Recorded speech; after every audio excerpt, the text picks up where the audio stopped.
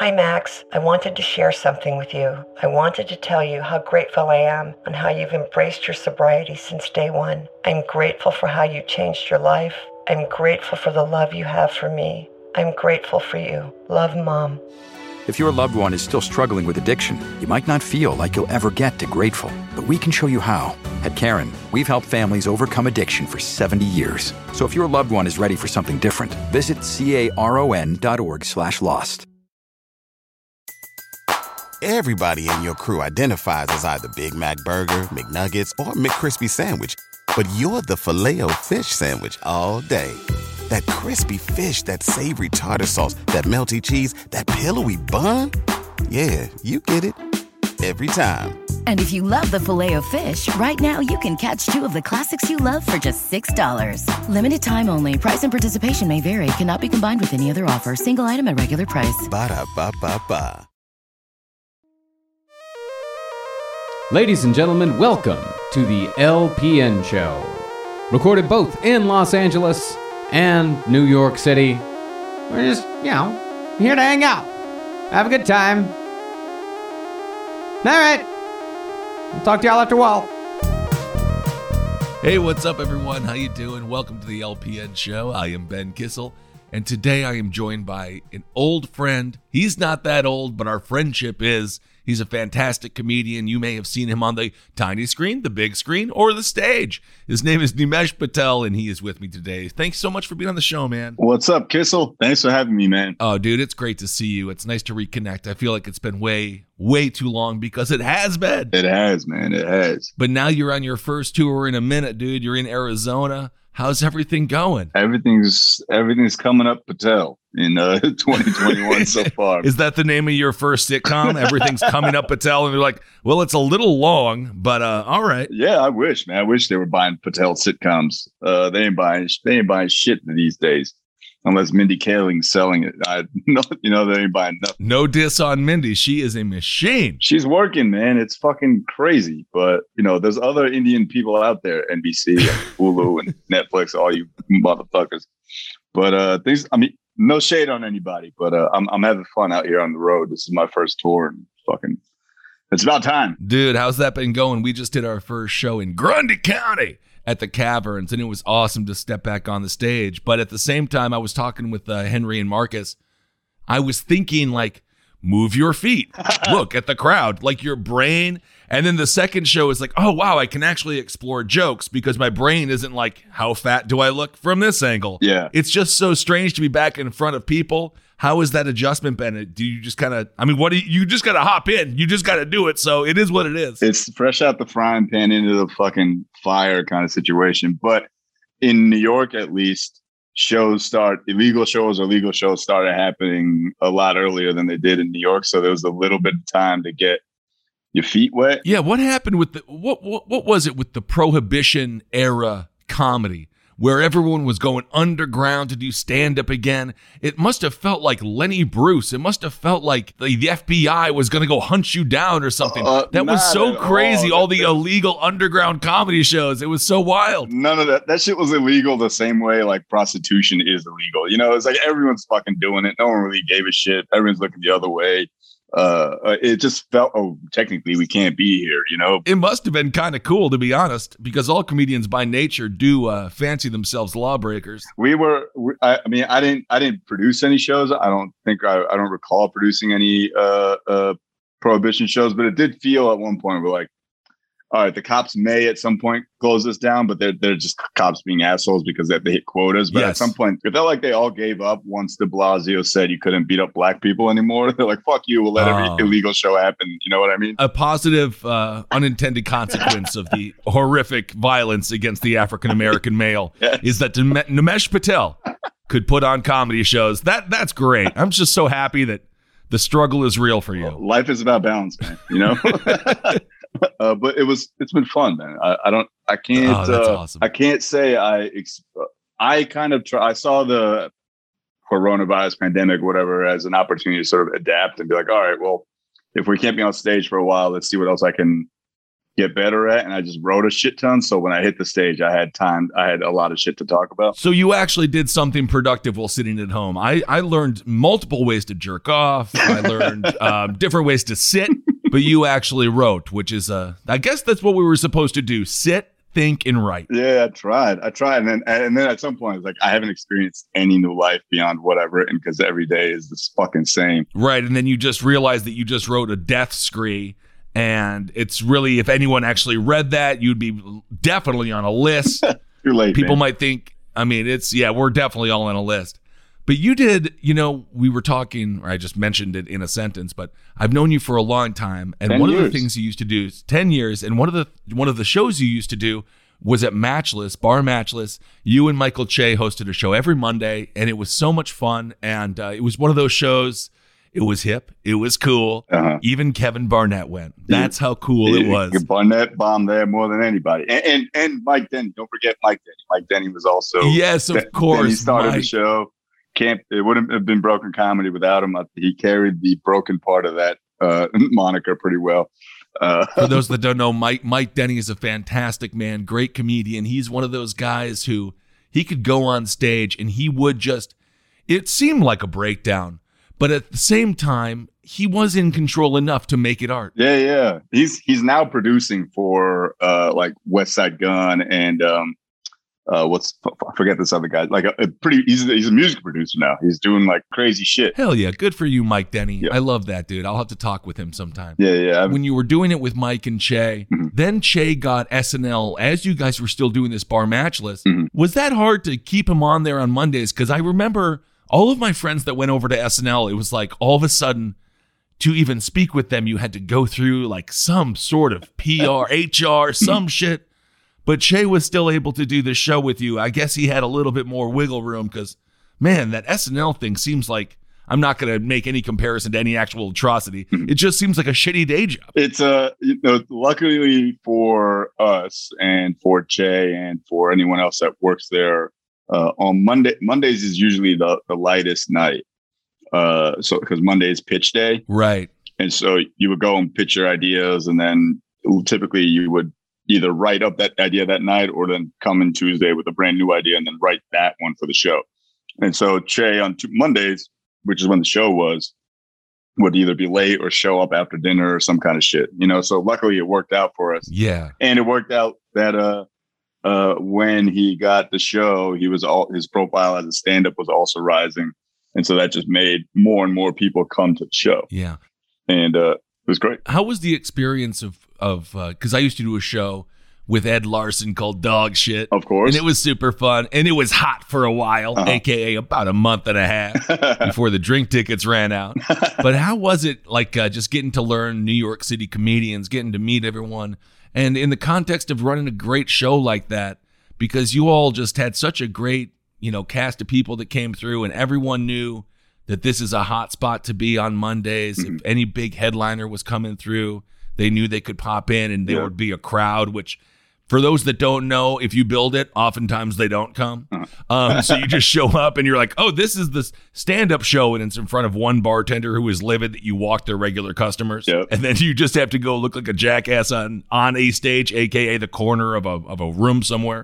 But you really had the opportunity to run a hit show. That was just pure luck and pure stick to itness. You know what I mean? Like you definitely saw us when Murder Fist went up to 8 people in that fucking room. You know what I mean? Like you definitely saw us go through being a bar show where we would walk everybody to becoming the fucking show where Trevor Noah would drop in. You know what I mean? Like it was that kind of rise, but that was just because we were there and the bar had nothing else going on Mondays. Yeah. And there's like, just go there. And you guys are drinking. So exactly. So at the very least, we're making your money. So that ended up being just like our hang.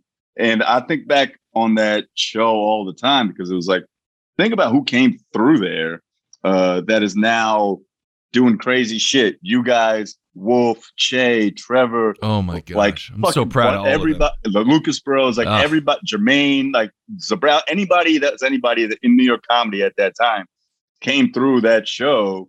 and knows matches intimately as a place where, you would bomb or you would fucking murder, or either way, you were going to be fucked up at the end of the show and you're going to have a great fucking time. You know what I mean? Like, yeah. The show really started at 10:30 in the back room. That's when our friend Molly would show up, and man, she was great. And I will never forget when KB gave me a bag of Molly, and I was like, "How much should I do?" And he's like, "Just do the whole thing, man." But he was joking, and I didn't know he was joking. Oh my god! So then I did the whole bag of Molly, and then we were at a bar called Rock and Rolla, and men's bathrooms are disgusting. And I just immediately had to take a massive shit. And I was like, oh no. And I was around all these people who I was like, I really want to impress these people. And I was like, I'm going to go take a big dump. And that's really what drugs are. But after you do that, then you have a great time. Then you have the best time of your fucking life. Speaking of, I was just in Miami for my cousin's bachelor party. And I've been a big fan of Molly for quite a while. But I had never up until this point ever experienced the Suicide Tuesdays everyone's talking about. What's that? So Suicide Tuesdays, you never had it? You're a big fucking guy. So. Suicide Tuesdays? No, I made it to Wednesday. so the way Molly operates is that it depletes it releases all the serotonin in your brain. Yes. So all of your happiness chemicals have been released. So once that level falls to zero, you experience really dark thoughts. Yes. And I had never experienced that before, but on Monday when I got back from Miami, I had done 2x the amount of Molly that I was supposed to do. I felt fucking invincible, you know? Oh my. Come on Monday, I'm like experiencing like this malaise, and then as I'm falling asleep, I start twitching. And I'm like, oh, what the fuck is going on? I look it up and like, oh yeah, this will happen when you're coming down on Molly. And like, this has never happened before. And that night I had night terrors. Tuesday I had night terrors. Last night I had night terrors. Finally today I have some clear-headedness. Oh my God. Yeah, I've never experienced that before. Well, be careful, bro, because man, that's not to get too dark, but that's why I'm not ready to have a gun, because I feel like I still might go to Vegas and do a whole series of drugs and have one of these Suicide Tuesdays. And a knife, you look at it and you're like, I am actually too bummed to even try to stab myself. I'm not Artie Lang. I don't have that kind of rage. No. The gun makes everything too easy. Thank God I didn't have access to any sort of fatal weapon Monday and Tuesday, because Tuesday was bleak. Tuesday I was just like, I regret every decision I've ever made. And it would come in fucking waves. Yeah, dude. Molly comes in waves too. Like you experience like a January, February, and then you're like super high. But the opposite comes in waves too. I was just taking a shower, and out of nowhere, I had this thought that like everyone I love and know is going to be dead, and I will have nothing to do about it except experience extreme sadness. Sure. And I was like, I can't do Molly again to that level for at least 3 weeks, dude. So, at least 3 weeks. Well, that's a very conservative estimate. Very good. I'm happy that you've grown from the experience. I kid. And you're going to give it a solid 21 days before you contemplate suicide again. It's good. That's very healthy, Nimesh. I'm telling you seriously. Like, I'm not going to touch that shit for at least to the end of the fucking summer. When it comes to all of that stuff, I've really taken it easy as well, because our brains, we're getting older. Yeah, man. And the mush is just getting mushier. It's coming. And it is harder to bounce back. I was talking to my buddy recently because I've been trying to cut back on my booze a little bit, but one thing that I have fallen in love with is tequila. And the only problem is tequila is not a downer, which is great, but that means you can drink copious amounts and be like, I think I'm doing pretty good. Yeah. And then I'm learning as I get older, my hangovers, it's not like physically bad, it's just emotional. I get like emotional now when I'm hungover, and I was looking at my dog Puffin, and I was thinking something similar to you, but you were thinking about human beings because you have a soul. And I was looking at Puffin, and I was like, no, one day, Puffin, you're not going to be with me. And then I had to like force my brain. I was like, no, I'm not even thinking about this shit because I'm going to get him stuffed. I'll put a robot brain inside of him. He's never going anywhere. He's going to be with me forever. Thinking like I was in the Sawyer family from Texas Chainsaw Massacre trying to keep Grandpa alive. I mean, you got to be careful with your brain. Yeah, man. I've I definitely felt the holes in it happening. Yeah. And I'm like, I can't, like, I was talking to my cousin, a doctor, and I was just like, I don't know how to articulate this, but my brain feels dry. Weird. Like there's no connections happening. Yeah. You know what I mean? Like, for the first time ever yesterday, I stared at something and I had no other thoughts. It was very meditative, but in like a slightly concerning way. I was just like, I've never experienced that before, where I could just, I literally stared at a bottle of ointment or whatever on my counter. And I was It's a bottle of lube. Let's be honest. Yeah, lube, sure. Bottle of ointment. Yeah. No, if it was lube, I definitely would have had some other thoughts. But it was like, I was just staring at this bottle and I had nothing else to think about. And that sounds great, but I've never had that before. I'm like, I did something. There's definitely fucking dude. Synapses that have been snapped thanks to the jet. Like, I was so happy. My brain was like, "This is it. You don't need to experience happiness. This good again." Yep, brutal. Everything in moderation, including happiness. Yeah. Evidently, yeah, apparently, which is nice. But the first time I ever did Molly was at Nashville. It was. It might have been New Year's or some shit. I was like floating around. And the Lucas Bros had like a cup of water, and I was gonna get some water. I took it, and then I think it might have been Keith who was like, "Hey man, that's got Molly in it." I was like, "All right." and then I was like, I mean, I've already fucking swallowed it. Might as well embrace it. And that was a fantastic Molly evening. Yeah, dude. But I never chased that until recently, probably in the last like 2 or 3 years. Like, I want to do this quite often, and I'll probably do it like once a quarter. That's good. But even that, I'm gonna cut down. I do like that you think about all of these things in very fiscal in terms of like quarterly. We don't work in an office, but that's all right. I like it. Yeah, man. I mean, there's a reason the government breaks it down something that way. I should do it the same way. Yeah, dude. How did you handle all of this bullshit with all of the? I mean, obviously, we had 5 years of insanity, and technically things are still insane, but they're slightly more sane. How did you navigate all the different social movements and stuff like that? Because I know you did one college show that is sort of infamous, mm-hmm. which I don't even understand. People were like upset about something, which that happens, I suppose, especially at the collegiate level. Brains are still forming. People don't really know how to interpret things that are not extremely clear and binary. Yeah. How did you navigate all of this madness? Did you, because a lot of people were like, this is going to be great for comedy. Trump and Trumpism is going to be great for comedy. But I personally thought it was a colossal pain in my fucking ass. I second that giant pain in your ass. Thank you. Like, so I was at SNL for 1 year, right? Like at Update. Oh, you were there? Yeah. You were writing for them? Yeah, at Update. Oh, no for shit. Like 2017 to 2018. Like awesome. The full first year of Trump's presidency. Like the Stormy Daniels shit and right. I forget. This is how crazy. I don't even remember Michael Cohen. I didn't even remember that guy's name just now. Yeah, dude. Like that's how annoyed of all of it I was. It was like you could see at some point that it was the media just feeding the same machine over and over because that's all everyone wanted to hear and talk about. Yep. And at some point at the show, I was just like, who the fuck cares about $136,000 to some fucking big titty porn star? Like, right. We don't get this. Doesn't affect policy at all. We already know this guy's a piece of shit. That was the only positive thing about him. He had consensual sex and paid her. Yeah. That was the only thing where I was like, he actually did that. That wasn't even bad technically. And then Michael Avenatti, this scumbag who everyone pretended like was a saint, and I'm like, look at this motherfucker. Are we supposed to pretend that he's a good person, dude? Yeah, that his name is Michael Avenatti. That was the time where I was like, I remember distinctly while being on Update being like, once this is done, I'm never reading the news again. Like, I don't give a fuck about any of this shit. The world hasn't changed in the slightest. Like, these social movements are great. Yeah. Obviously, Black Lives Matter and the feminist movement, all these things that help towards progress are fantastic. But the minutia of all of it is completely unnecessary. Who the fuck cares?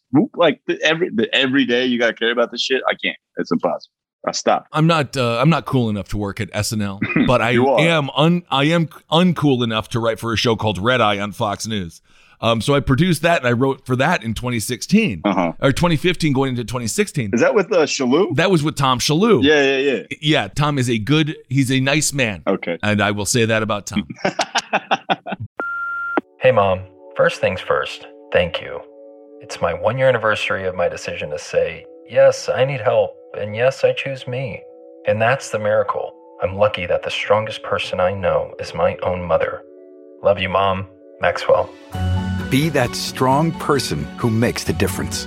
If your loved one is struggling with drugs and alcohol, reach out to Karen for a different kind of addiction treatment. Visit caron.org/lost. Everybody in your crew identifies as either Big Mac Burger, McNuggets, or McCrispy Sandwich. But you're the Filet-O-Fish Sandwich all day. That crispy fish, that savory tartar sauce, that melty cheese, that pillowy bun. Yeah, you get it. Every time. And if you love the Filet-O-Fish, right now you can catch 2 of the classics you love for just $6. Limited time only. Price and participation may vary. Cannot be combined with any other offer. Single item at regular price. Ba-da-ba-ba-ba.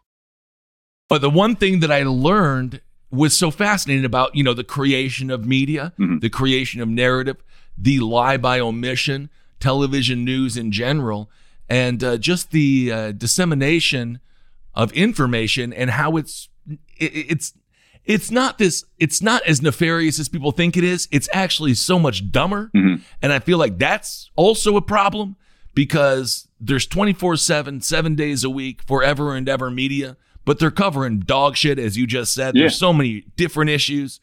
The border, which is no longer discussed. Anyway, when it comes to writing for SNL, was that interesting to see, like, the other side of it, to see, how the sausage is made and how things get to TV, what is aired? Because I know with SNL, they caught a little bit of flack because I don't know if they normalized Trump, but they put him on. And he didn't look like they humanized him in some ways, and I think they tried to do that with Hillary as well, whatever it might be. But how did that impact your just understanding of media and how we consume it when you saw the presentation and then people absorb it and you're like, wow, y'all are stupid? I think to me, I went in knowing almost this is all nonsense anyway. This is all just so every Rupert Murdoch and the head of NBC, whoever, can collect a few ad dollars on whatever the fuck we're selling, right? Right. That's I kind of always knew that going in. So I was always a bit cynical about anything that we put out. What always made me mad, and not at the show, but just mad in general, is how easily people bought all of it. It's so crazy. In terms of how easily, it's so easy to just be like, oh, this Fox News story is complete nonsense, or this NBC story is complete nonsense. Like, they're clearly very biased towards whatever they're pitching. Why am I listening to anything? And all of the ad dollars go to the same people. Yes. And to me, but that's that narrative for all of us hasn't changed, but people have yet to accept all of it. So I went in with a bit of like arm's length about how all this is happening and what we were actually doing. To me, the biggest frustration was just can we talk about something else? Yes. Can we I wasn't in a position to dictate what we talked about, obviously. Right. I was the youngest or the least tenured writer there. But even still, like, I was just I could feel the frustration was felt amongst the entire staff. Yeah. It felt to me that everyone was just like, you get Trump fatigue or that news story fatigue. I feel like when I watch Che and Jost now that, we don't have this fucking lunatic as president. Yeah. They seem so much more relieved almost to just talk about funny shit. They're not the news. Yeah. You should not get your news from a thing that says comedy in it, Yes. And dare I say, you shouldn't get your news from anything that is basically on television. Yes, 100%. Because again, it's all just there to move revenue and ad dollars. To sell Colgate. Exactly. Well, who doesn't love toothpaste? When it comes to representation on SNL, were you there during, what was the scandal? Oh my goodness, I'm blanking. I don't follow this stuff because I find it to be so meaningless, but there was a comedian that was in trouble. He was cast on SNL and then he was in trouble because he had some Shane. Yeah. What's his last name? Shane Gillis. Shane Gillis. So this guy Shane, and I don't know him at all. Whatever. I wish no ill will towards anyone. Mm-hmm. But did you feel like, why weren't you on screen? You're a handsome dude. You love Molly. Why weren't you on screen when it comes to like, this is, oh God, I hate Hollywood so much. Like the Oscars and all of these award shows where they're celebrating diversity. It's all just white people trying to like, it's all dog shit. It's all virtue signaling nonsense. And it's hypocritical. It just drives me insane. But why were, like, I don't know, get your ass on TV. I mean, did you go to Lauren and be like, look, you need me. You need a Patel. Where are the Patels? I wish I could have bars into Lauren. I saw Lauren like twice my entire time there. He seems like a Bill Belichick. Like it's such an ominous.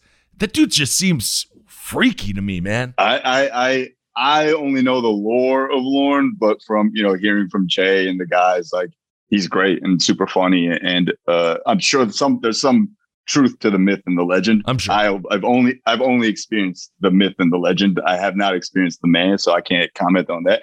But I wasn't there when Shane was there, or when Shane got hired and fired in the same week or whatever. I think I was there. I was there a year or two before, and so there wasn't even talk of. I mean, there's always talk of diversity on camera, diversity at SNL, diversity this, diversity that. But at the end of the day, like no one but Lauren makes the decision, and what inputs are going into Lauren's decision. Who the fuck knows? Right. I don't fucking know. I doubt anyone besides Lauren and people who are on his level at the C-suite level know what decisions go into that.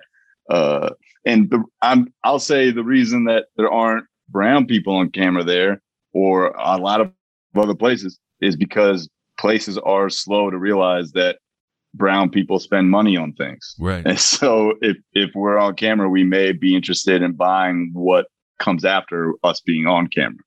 But, that just takes time. Like, and on top of that, I was harking back to what Keenan said when there was that huge controversy, like, I think like 6 or 7 years ago.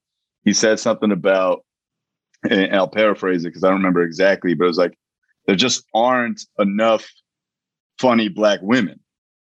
And he wasn't saying that black women aren't funny, or that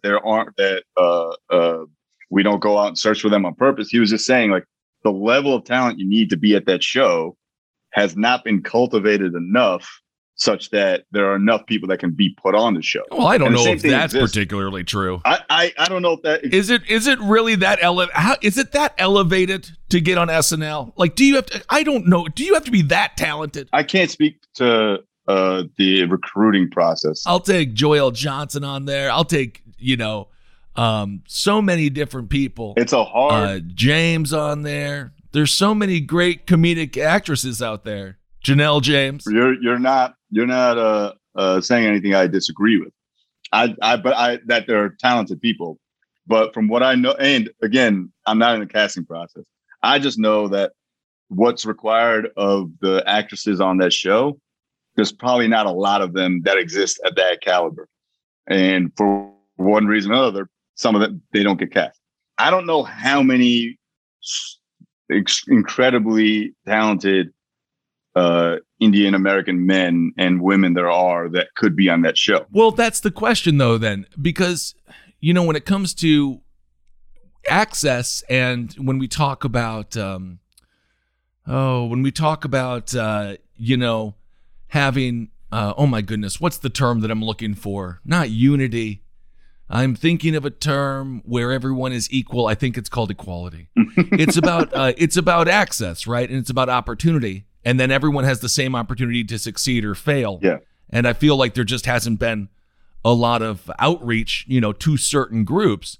And that's why people will say, oh no, there's just no one there. And it's like, no, it's because there hasn't been that door, because maybe they don't think they move Tide commercials as well as a Colin Jost or whatever. But I don't, obviously, as we just said, I think that's wrong. I would hope it's more that I feel like at some point, this is my rudimentary understanding of how I imagine what's happening behind the scenes is.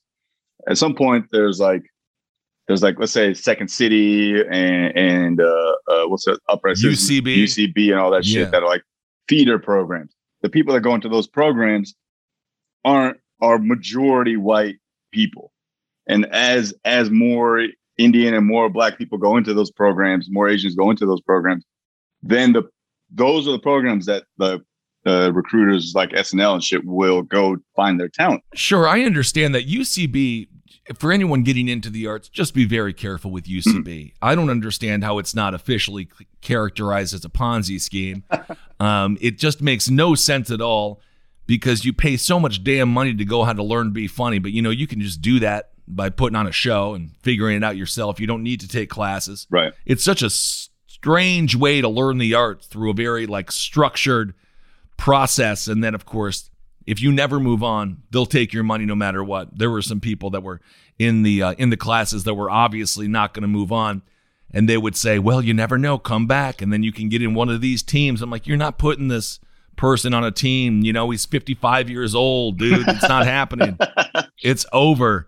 But they just continue to feed into a narrative that made them some money, although I don't know what UCB is up to now. I have no idea.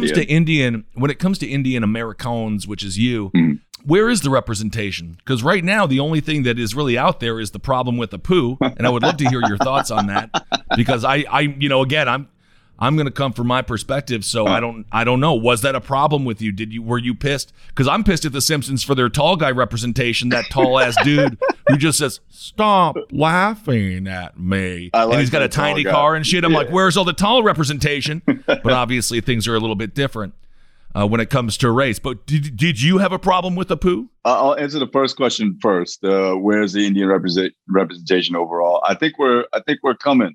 I think we're making waves. I agree. Slowly but surely. Asians too.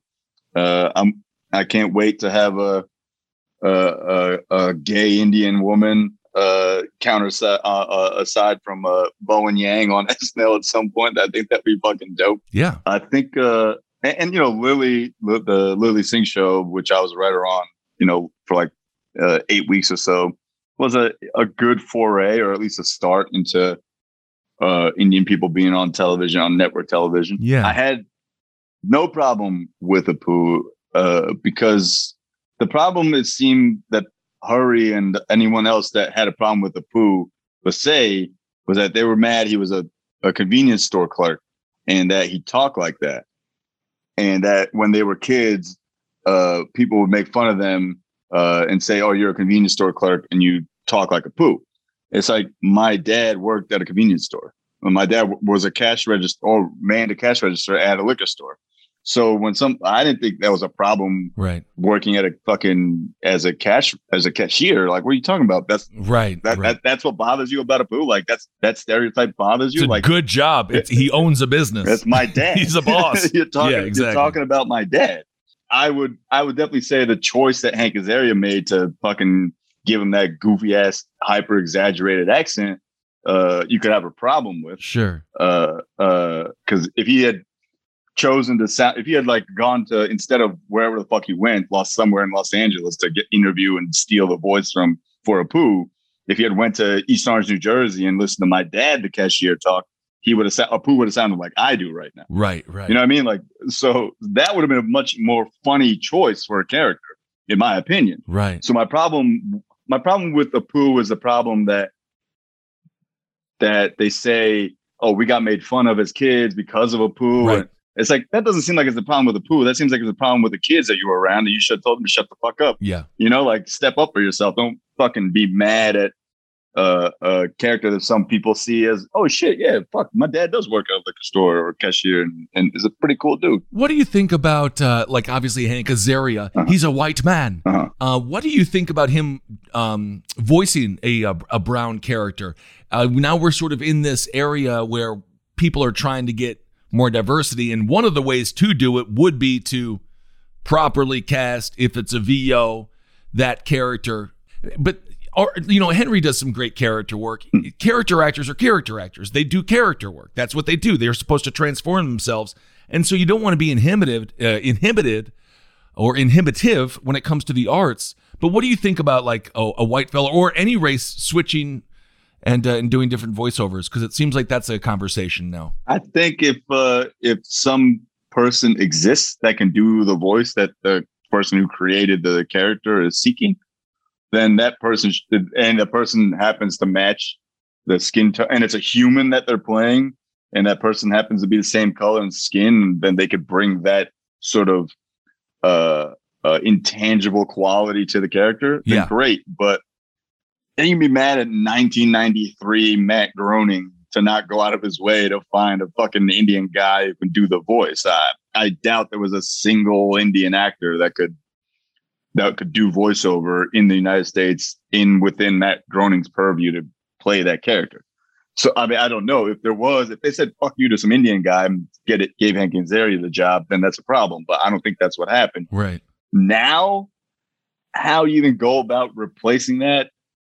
Sure. Yeah. Get Utkarsh to do it, or get some other Indian person to do it and have the same voice and delivery and stuff like that. Like, that's a cool change, but you're not moving my needle. I'm not feeling, problem solved. Right. Like, like what are you correcting beyond giving an Indian guy a job over a white guy a job, which I'm all for. I think Indians should have all the jobs. I would I'll happily be Colin Jost, like there's no problem there. But seriously, it's like, what are we rectifying if you fire Hank Azaria and give the job to me? Like, are we actually changing anything for real? I don't know. I don't think so. I think you're just firing somebody so the three people who are mad about something can feel a little better about themselves. But beyond that, I can't find non-Seattle, non-deep Queens Indian people that are actually mad about that shit. Right. Yeah, it is interesting. You wonder if it's one of those superficial fixes, and then everyone pats themselves on the back and they're like, I think we solved it. And it's like, why is there Asian hate? Why is there rise of anti-Asian sentiment? What's going on? We changed the cast of The Simpsons. Right. Yeah, that fucking that Apu change really stopped some guy from yelling out coronavirus and 9/11 and punching someone in the face. That really fucking, you did it, guys. You solved it. Being an Indian American, obviously, there's a lot of when people are bigoted, oftentimes they're not intelligent enough to even know the race of people that committed certain crimes. Right. I'm obviously thinking of the Saudis on 9/11, but then I'm thinking about this guy in Wisconsin a couple of years back who shot up a Sikh temple. Oh, yeah. The Sikh religion, one of the most peaceful religions that there is on earth. Mm-hmm. Literally glorious people. And he thought they were Muslim. And it's like, you didn't even check. You didn't even check. And you shot up a Sikh temple. And not that it would have been right, of course, if it was a Muslim temple. It doesn't even matter. The point is that bigotry is so blinding and so stupid. Did you experience after 9/11 and then what we're seeing right now? Because I do think, the coronavirus, the former president calling it China virus, all this, that, and the other, it definitely stoked a lot of freaking anger, stoked a lot of fear, and it's made people, whatever. When people are scared, things can get scary because people tend to lash the F out for no freaking reason. Did you, is there any comparison that you see to those two things, especially in your personal life? Because now you might be Asian to somebody. They might look at you and you're like, I'm not from Saudi Arabia, and now I'm not Asian. How am I constantly being beat up for these reasons? Or of course, I don't know. Physically. I can't say with any sort of honesty that I ever experienced that kind of 9/11 racism that a lot of other brown people experience. I grew up when 9/11 happened. The one thing I experienced was on the day of when the towers fell. This Spanish kid, like a friend of mine at the time, like walked past me and shaking his head and said, "Your fucking people, man." And I was just like, "My people? What are you talking? Brown high schoolers?" Like that. That's the one time I remember it. And I'm not trying to discount the real shit that a lot of people went through, because I know a lot of my close friends did get impacted by that kind of shit, where it was just pure ignorance, fucking coming out. But now I'm just like, and I'm working on a bit about it, where it's just like, where I see Asians of all kinds experiencing this coronavirus 9/11 moment of their own. It's just like, welcome to the club, guys. It's just like, welcome to the club of people who get beat up for no fucking reason. We've been waiting. You guys have had a pretty good ride so far. This will pass. You talked about I thought it was interesting. You talk about how, obviously we're just, television is there to move ads, and how, people need to realize that brown people buy things. But if you look at the demographic of like the Asian American experience, they tend to be a little bit more economically stable, as well as, Indian Americans. And there was a large, people used to say there's not a lot of black representation because the market's just not there. And people would blame the market. They would oftentimes scapegoat capitalism in some ways to be like, see, so that's why. Anyone who, like, people still make the argument about like slavery, be like, it was about economics. It wasn't about hatred. I'm just like, if you can't, like, I'm not even, what is wrong with your mind, dude? Right. But when it comes to the buying power, true buying power of groups of people, it's interesting that, Asian Americans and Indian Americans, they should be more represented based upon, if you want to go by the economic model, just based upon the economics, y'all should be on TV a lot more. Hell, fucking yeah, that's what I'm saying. I really don't know why. That's because it's white people who run numbers behind the scenes, and as we all know, white people can't do numbers that well. So that's really the problem. It's the white people who are behind the scenes are too stupid to understand the numbers in front of the scenes. And I get it. You'd rather make a safe decision than one that may be low investment, high return, because there's still a risk involved. Like, oh, if I put this Indian person on TV and it doesn't work out well, it's going to be because they're Indian. I'm going to look like an asshole. I might as well just put the safe white thing on TV. And if it fails because, not because of some shit I did, but because, the market said this is bad, not me. Right. So that's really what it is. That's why I think representation behind the scenes matters more almost than representation in front. But the instant we get fucking Bowen Yang, and Bowen Yang's the only person that I can think of right now, but like Ali Wong and those, like Shang Wang. Shang is great.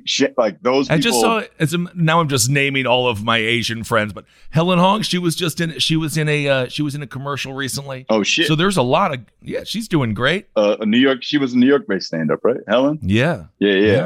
But yeah, the instant we get them behind the scenes, or our types behind the scenes, understand, oh shit, we are a huge buying power. We love seeing our own people on camera. Yeah. And small screen, big screen, fucking Spotify, whatever the fuck.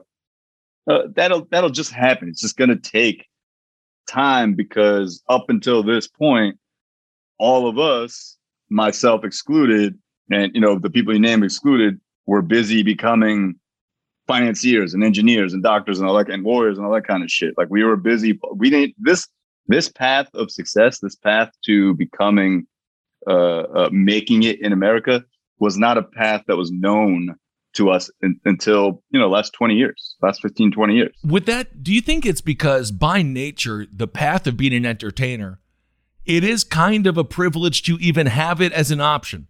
When people are starving and shit has hit the fan, there is some entertainment going on, but you have to, you got to change it up. Stand-up is not going to be, it's not going to put food on the table in economic despair times. As we all know, you broke for a long time. Yes, sir. When you do stand-up. So there's a certain amount of, my father's from Germany. I'm a first-generation American as well, and he was a truck driver. And without that truck driver base, I can't go into the arts. No. Even that little base you had to have, just to be able to even say, I'm going to do theater. It's like, it's an asinine idea. Did your parents, when you told your parents that you wanted to do comedy, were they a little bit shocked by that? Because I know with my friend Cena, his parents, and this is not a sob story, but they made him go to law school, and thank God for it. But the idea, because he's a first generation Iranian, the idea of pursuing stand-up is like, what? Wait, what are you doing? But it really does. It's kind of it's an amazing opportunity that you can have to do it when you are established enough. My parents were a lot like you would expect, in the sense of, you're doing what? Well, you spent all this money for you to go to school, and now you're going to do this. So you're going to have a job, and it's just like, nope. And luckily, like, it's worked out. Yeah. I haven't fully returned their investment just yet, but I'm hoping to do so soon. But it's because that they know that there are some paths to success in life that are guaranteed. Like you are always working if you're a doctor. Right. Pandemic or no pandemic, doesn't matter. You're likely always going to be working. And that's why they push you in that direction. That's why they pushed me in that direction when I was a kid. And on top of that, they didn't see in their own eyes that entertainment is a path that someone could achieve. Because there was no representation on television for that. Exactly. Except a poo. And my dad's like, you don't want to do that. You don't want to do that. Trust me. I'm doing that right now. That's the thing. You know, the more I think about the Apu thing, and I've thought about it a little bit, I think it was because it was the singular representation, right? If there was every other show had an Indian character, then people would be like, Apu, he's a part of the milieu of being an Indian American. But the fact that it was like the only image. And maybe the first. I understand it. And maybe the first. So that can be, you only have one opportunity to make a first impression. And I suppose the Indian American first impression was they work at a convenience store. But again, as you said, I also, that's a fantastic job. And thank you for everyone who works at a convenience store. Yeah, man. I go there all the time. Every my day fat ass is constantly there. I clap for my dad and all his friends. Thank you. Yeah. Apu, man. I mean, I haven't had this conversation with her yet. I would love to have it with him. And when I saw that documentary, however long ago it was, I was a little mad I wasn't invited to speak. Yeah. Hi, Max. I wanted to share something with you. I wanted to tell you how grateful I am and how you've embraced your sobriety since day one. I'm grateful for how you changed your life. I'm grateful for the love you have for me. I'm grateful for you. Love, Mom. If your loved one is still struggling with addiction, you might not feel like you'll ever get to grateful, but we can show you how. At Caron, we've helped families overcome addiction for 70 years. So if your loved one is ready for something different, visit caron.org/lost. Everybody in your crew identifies as either Big Mac Burger, McNuggets, or McCrispy Sandwich. But you're the Filet-O-Fish Sandwich all day. That crispy fish, that savory tartar sauce, that melty cheese, that pillowy bun. Yeah, you get it. Every time. And if you love the Filet-O-Fish, right now you can catch two of the classics you love for just $6. Limited time only. Price and participation may vary. Cannot be combined with any other offer. Single item at regular price. Ba-da-ba-ba-ba. Did you think it was because it wouldn't fit the narrative, or? No, I think it's just because everyone else in that documentary was a lot higher profile than I was. Right. I think it was like 4 or 5 years ago. This was pre me getting SNL, pre me like Oscar shit. It was like, it was Hassan, it was Aparna, I think like 2 other people. Fantastic. Yeah. But even that, when I watch it again, or like some scenes from it, I'm just like, I didn't grow up in any way, shape, or form the way Hassan or Hari or Aparna did. Like I'm fairly certain, or Mindy, like I'm fairly certain they grew up one of the only Indian people where they are. Right. I grew up in fucking Jersey. I grew up in Parsippany, New Jersey, like surrounded by Indian people. And so like, to me, Indianness was not a novelty. Everything I did was Indian. Right. Like I was 40 Indians in my senior class of high school. 22 Patels. 22 Patels. Yeah, man. So it's like it wasn't. Oh my God. We were, and I didn't know any of them. So like I wasn't related to any of them.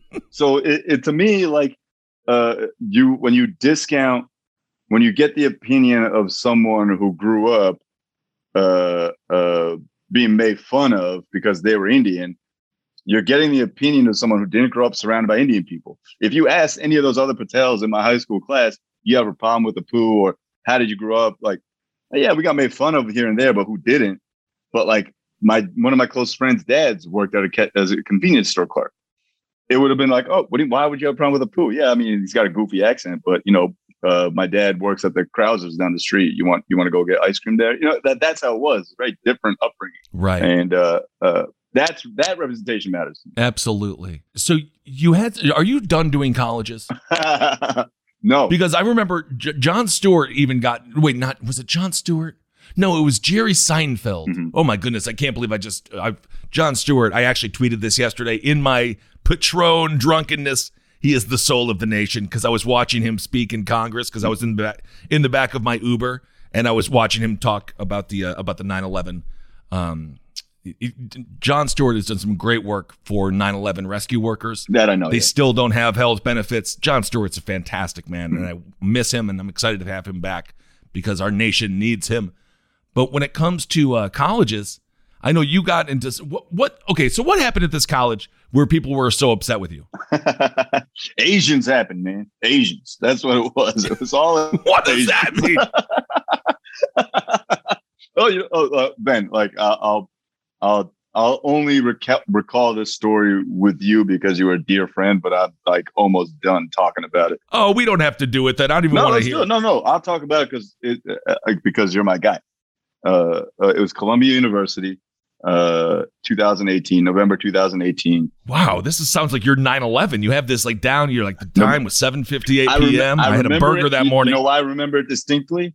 It was November 30th. You know why I remember distinctly? Because it was a week after I gotten engaged. Oh, so the timeline is all, and I'll bring it back to that in a second. It was November 30th, 2018, like 6-7 months after I'd been let go from SNL. And they had invited me back in May of 2018, like my last month at SNL. They're like, hey, we're big fans. Like, you're the first Indian ever write for SNL. Like, we'd love for you to come perform at our show in November. And it's the Asian American. You're the first Indian to ever write at SNL? To my knowledge, yeah. Holy crap. I think Vanity Fair or Variety wrote that shit, and then no one's ever corrected it, so I stand by it. Yeah, why not? If I'm wrong, I'm sorry. No, it's all good. But yeah, and to this day, I think the only Indian ever write at SNL. I ruined it for everybody. Yeah. Lauren's like, no more of those, please. Thank you. You stunk up the office, and, you know. Oh man, I did though. I would have Indian. That's food. racist. I would have Indian food every Tuesday. Well, you have to represent, of course. That's good. And so they invited me to do this show, and it's called the Culture Shock Festival. Like, it's like a lot of these schools, and I bringing this ties into growing up Indian. Like, at my high school, we would have these types of festivals. We would have like once a year a giant Indian cultural club festival where like every Indian in town and their parents and every Indian with the high school, we'd put on this giant show for everyone to come, and like there'd be dances, theatrical performances, all kinds of shit. Yeah. And so this is like, I'm walking into my element. You know what I mean? Like, I know this world. I know these students. This is me fucking 20 years ago. And so I'm like, this is going to be cake. Walk in. I'm the last act of the show. Yeah. I'm closing the whole thing. Before me, there's poetry. There's fucking breakdancing. There's a fashion show. There's all this kind of shit. And so I'm like, and I watched the whole thing. I'm like, oh, this is great. There's 400 kids there. This is dope. Go up. And I immediately sense, I know going in, this is a college show, and that these kids, these students, mind you, I got to stop saying kids because they're all 18 plus. Yeah, they're adults. So and I can already sense there's a little tension when I go up. But why was there tension? There's tension. I might be projecting, but I felt tension in the room. Okay. Because of like, oh shit, a comedian who we don't necessarily know, we never heard of. Let's see what kind of jokes he's going to have. And I open, and the whole set is on YouTube. The whole set, the entire thing is on YouTube. I put it out so that no one could ever say, oh, he's lying about whatever. No, the whole thing is there. You can watch for yourself exactly what happened. I go up and I'm like, oh, this is going to be strange. I already got a feeling. I talk about, having applied to Columbia and being rejected. I went to a Columbia University summer program. I get into my set, and admittedly, it's low energy, but I'm still doing my bits, right? And I'm doing it. I'm not crushing, but I'm doing well enough where I'm like, oh, this is fine. This is a lot better than I thought it was going to be. It's not dead air for fucking every fucking thing I say. Yeah. And in the back of my head is the fact that the people that booked me, who were 3 young college students, have presumably seen my act. Right. I would think so. I would hope so. I'm at the Cellar every night. They booked me knowing I'm a stand-up. Between May and November, there's ample opportunity to just be like, hey, we'd love to see your set, check you out, whatever. So I'm just doing all my bits. And I have to do an hour. I'm like, all right, well, I got to do all my bits. I got to fill an hour. Yeah. And I've spent some time, and I'm working on taping an hour to submit to Comedy Central and Netflix and all that kind of shit. That's why I have a camera crew there. So I'm like, okay, this is obviously not going to be what I submit, but at least I have a dry run of what I'm going to be fucking saying. Mind you, an hour later, I'm doing UCB. I booked a UCB show that same night to do the hour again. Oh my God, you were hustling that night. Yeah, so because that night I was like, oh, this is gonna be the dry run. I'll do another hour after this, and it's gonna be a crowd that I invited, so it's gonna be hot. I know the room, it's gonna be fun. So, like 20 minutes into the set, I do a joke about how being gay can't be a choice because no one would choose to be gay if they're already black, right? and which is a joke I've told at Matchless like 6-7 years prior. Yes. Like I've done well with it at Matchless 6-7 years prior. And I had stopped doing it because 2 years after I had done it, Solomon Giorgio came to Matchless and did a very similar joke. I'm not saying he stole or anything like that. He's gay and black. And so he had a very similar area. Right. And Denny came up to me and was like, hey man, ain't that your joke? I was like, that to me in my head, that just means it's hacky. There's no way he saw it. We didn't steal it from each other. I think that joke theft is often very, very overrated. Yeah. Comedians do that all the time. And oftentimes it's like, that's just a pretty basic joke about jerking off. Exactly. And so I had stopped doing that joke, but I wanted to do it again. A, because I needed to fill the time. Right. And B, because I had made a joke about Mike Pence being gay. Yeah. And I wanted to say that hacky statement in a way that wasn't being said the same way everyone else was saying Mike Pence is gay. And so I said that the only person who chooses whether or not to be gay on a daily basis is Mike Pence. Okay. Mike Pence chooses to not be gay every single day.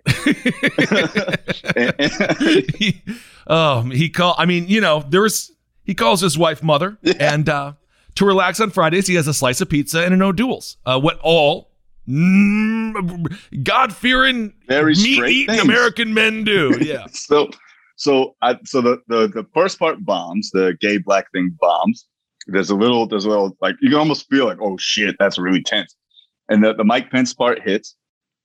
And then I'm like, okay, I can physically feel that there's like a weirdness in the room, but there's still laughs and stuff.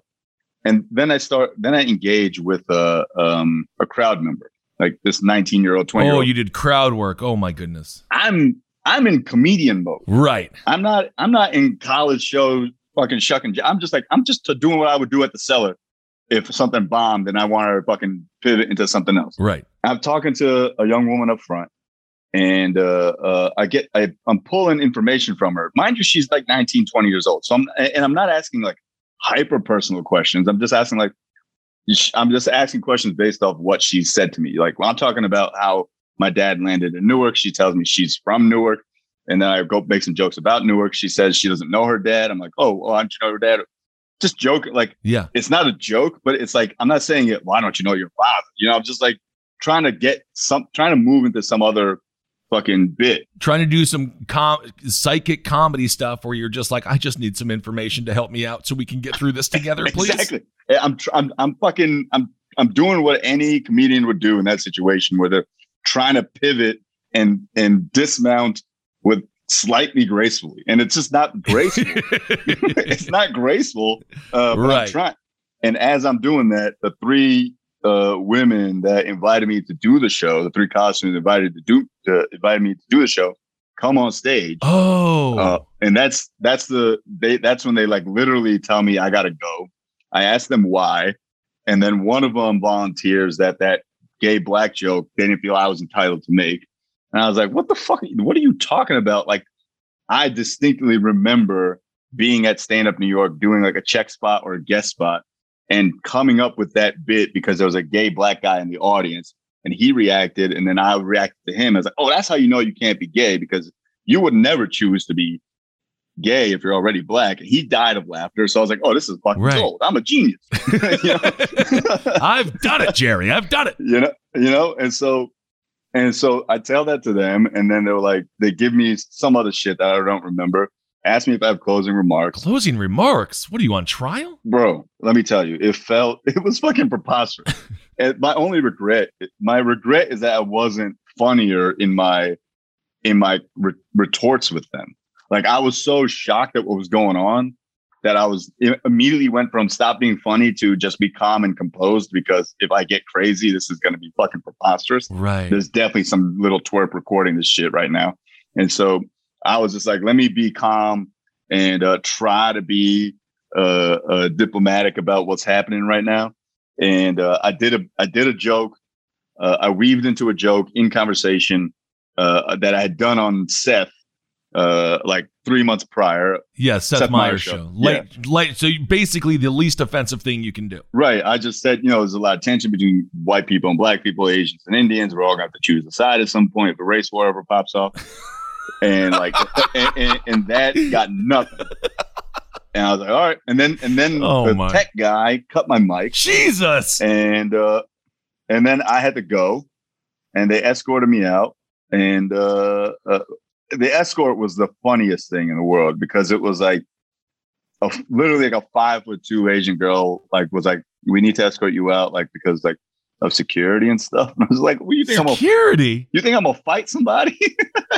What is happening? Why is everything escalating so much? I'm like, you guys are crazy. I'll bounce. My camera crew is like, what the fuck just happened? I'm like, bro, I have no fucking idea. Let's just get the fuck out of here.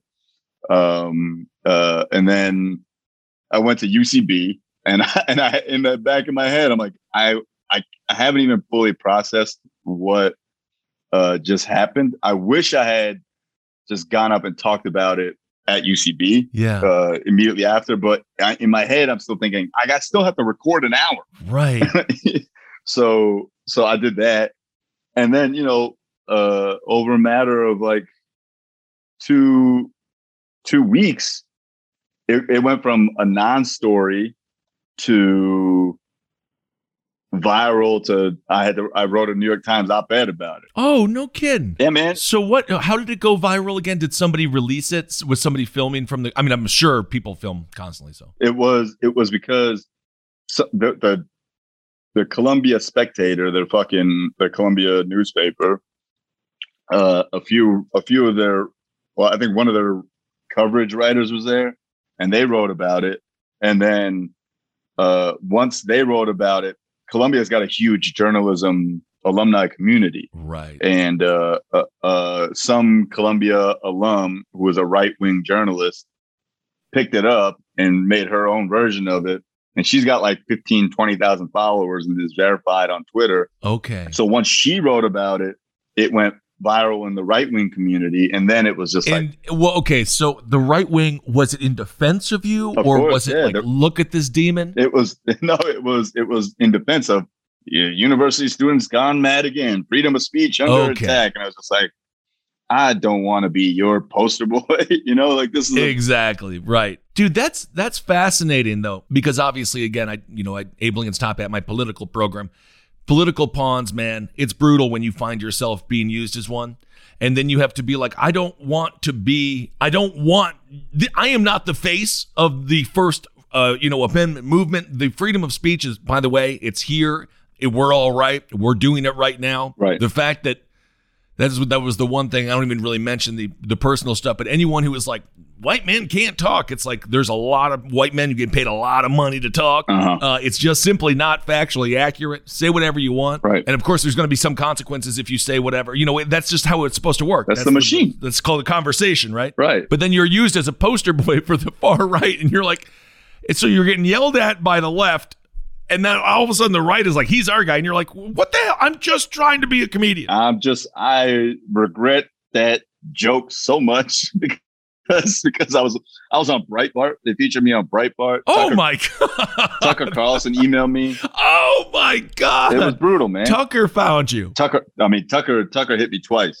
And I was like, I can't. I'm not coming on your show. That's a no-win situation.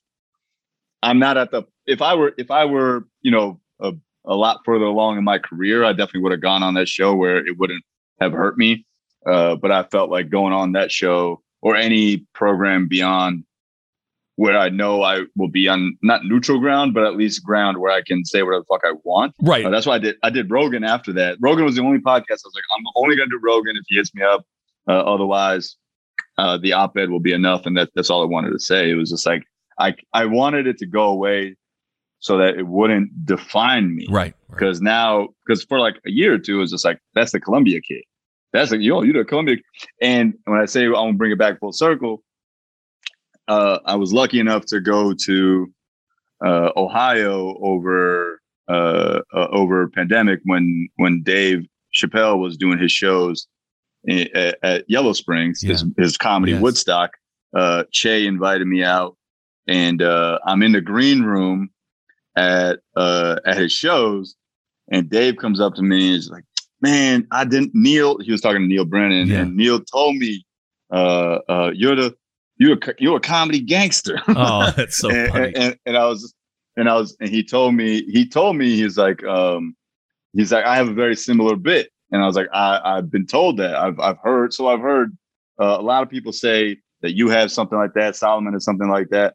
And he wasn't implying, oh, you fucking jacked it from here or anything like that. He was just saying, what happened? They tried to fucking kill you, man. They tried to cancel you and it didn't happen. And I told him, and my wife at the time, and we were getting married like the next week on our roof, was with me when Dave was talking to me. And I told Dave, I was like, man, that happened a week after we got engaged. And he says, you guys are just Forrest Gumping your way through comedy. I was like, yeah, man, I guess we fucking are. Here we are 3 years later, about to get married, talking to Dave about something that happened a week after we got fucking engaged. But you know what, man? I mean, and thank you for sharing that story, because I actually never really heard it before. You know, you turned it all around, and I think that's what's so important. And I hope that you don't regret that joke, because, you know, that joke brought you to this conversation, and you got to write that op-ed, and Dave Chappelle called you a comedy gangster. I mean, it's pretty incredible. Yeah. And I mean, you're right, and man. It's not defining. It's fucking awesome, man. That's part of your story. And I think every comedian, I was booed off stage multiple times. Thank God they only had the Nokia phone and people were too busy playing the game Snake. And I don't even think they had cameras on them. And so comedians, that's what you do. You're supposed to go explore the world. And it's unfortunate when people, that was the thing with Trump, people lost sight of, like, I'm supposed to be a comedian, but the clown is the biggest clown in the country's president. And it made it very difficult to be like, I'm trying to tell jokes. Right. My heart is good. I'm trying to make people laugh and point out things. But when we had the biggest jackass bully clown in the world as president, just put comedians it put us in a pickle. And then all of a sudden, we're supposed to be the news? Right. We're supposed to be comedy. Yeah. I mean, I'll be the news too, but I like to tell some jokes as well. Fuck yeah, man. The news is for fucking boring people. Not anymore, unfortunately. It's for people who are just, man, that was so sad. The pandemic, man, watching what happened to people's brains, consuming all of that stuff. Oh, yeah. Nonstop. It poisoned this whole country, man. I turned it off, and I think I'm better for it. I think so. It was obvious to me what was going to happen when we were all going to be trapped inside. Oh. And that was, people were going to go fucking bananas. Yep. Yes. They were just going to sit in front of a TV. And you know what? I'll tell you this. The first week of when after shit got shut down, I literally caught myself becoming that. Yeah. You know, like when everyone was sharing all the news on all the group chats and all the fucking emails, all the shit. And I was just spending hours sitting there, flipping through this. And I was like, what is that? And then at one point I was like, I've been on my phone for 2 hours. I have not looked up, and I'm terrified of what's going to happen with the pandemic. I got to put my phone away. Yeah. And at that point I decided, I was like, you know what? I'm not watching shit. I'll check in like once a week if I have to. Yeah. And I'll pay attention to the big headlines, but none of this shit is going to change the way I behave. Yeah, I think Bill Burr handled it very well too from a comedic perspective. I think he did it in a way where he just said he checks the CDC every 2 weeks. It's, you tell me to wear a mask, okay, and let's just get through. We just have to white knuckle our way through this stuff. Just drive through the storm. Yep. And we're doing it, and you did it. And it's just so great to talk to you, man. Thank you so much for coming on the show. Oh, thanks for having me, man. Anytime. I fucking love talking to you, and I hope give my regards to Zabrowski and Marcus. Little fat and tall thin. I will. Yeah, for sure, man. I'll do it. Please and I can't wait to see you, dude. We'll have to get together soon. I'll be in LA June 8th and 9th. Awesome. I'm doing San Diego June 10th or 12th, but 8th and 9th I'll be there just hanging out. So let's link. Dude, I can't wait. All right, everyone. Well, thank you guys so much for listening to this wonderful conversation with Nimesh Patel. You can just search his name and you can find everything that he's done. And yeah, he's just fantastic. So thank you all so much for listening. Hope everyone is happy and safe and healthy and doing the best you can out there. Hail yourselves. We'll talk to you soon.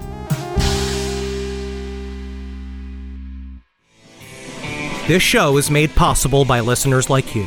Thanks to our ad sponsors, you can support our shows by supporting them. For more shows like the one you just listened to, go to lastpodcastnetwork.com.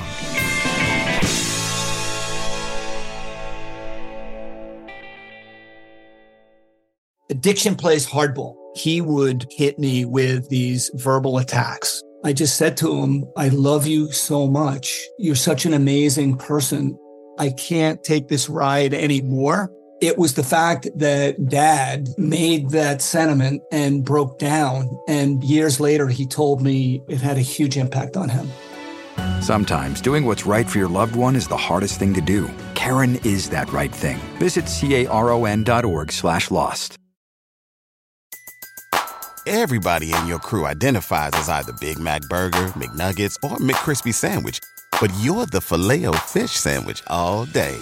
That crispy fish, that savory tartar sauce, that melty cheese, that pillowy bun. Yeah, you get it.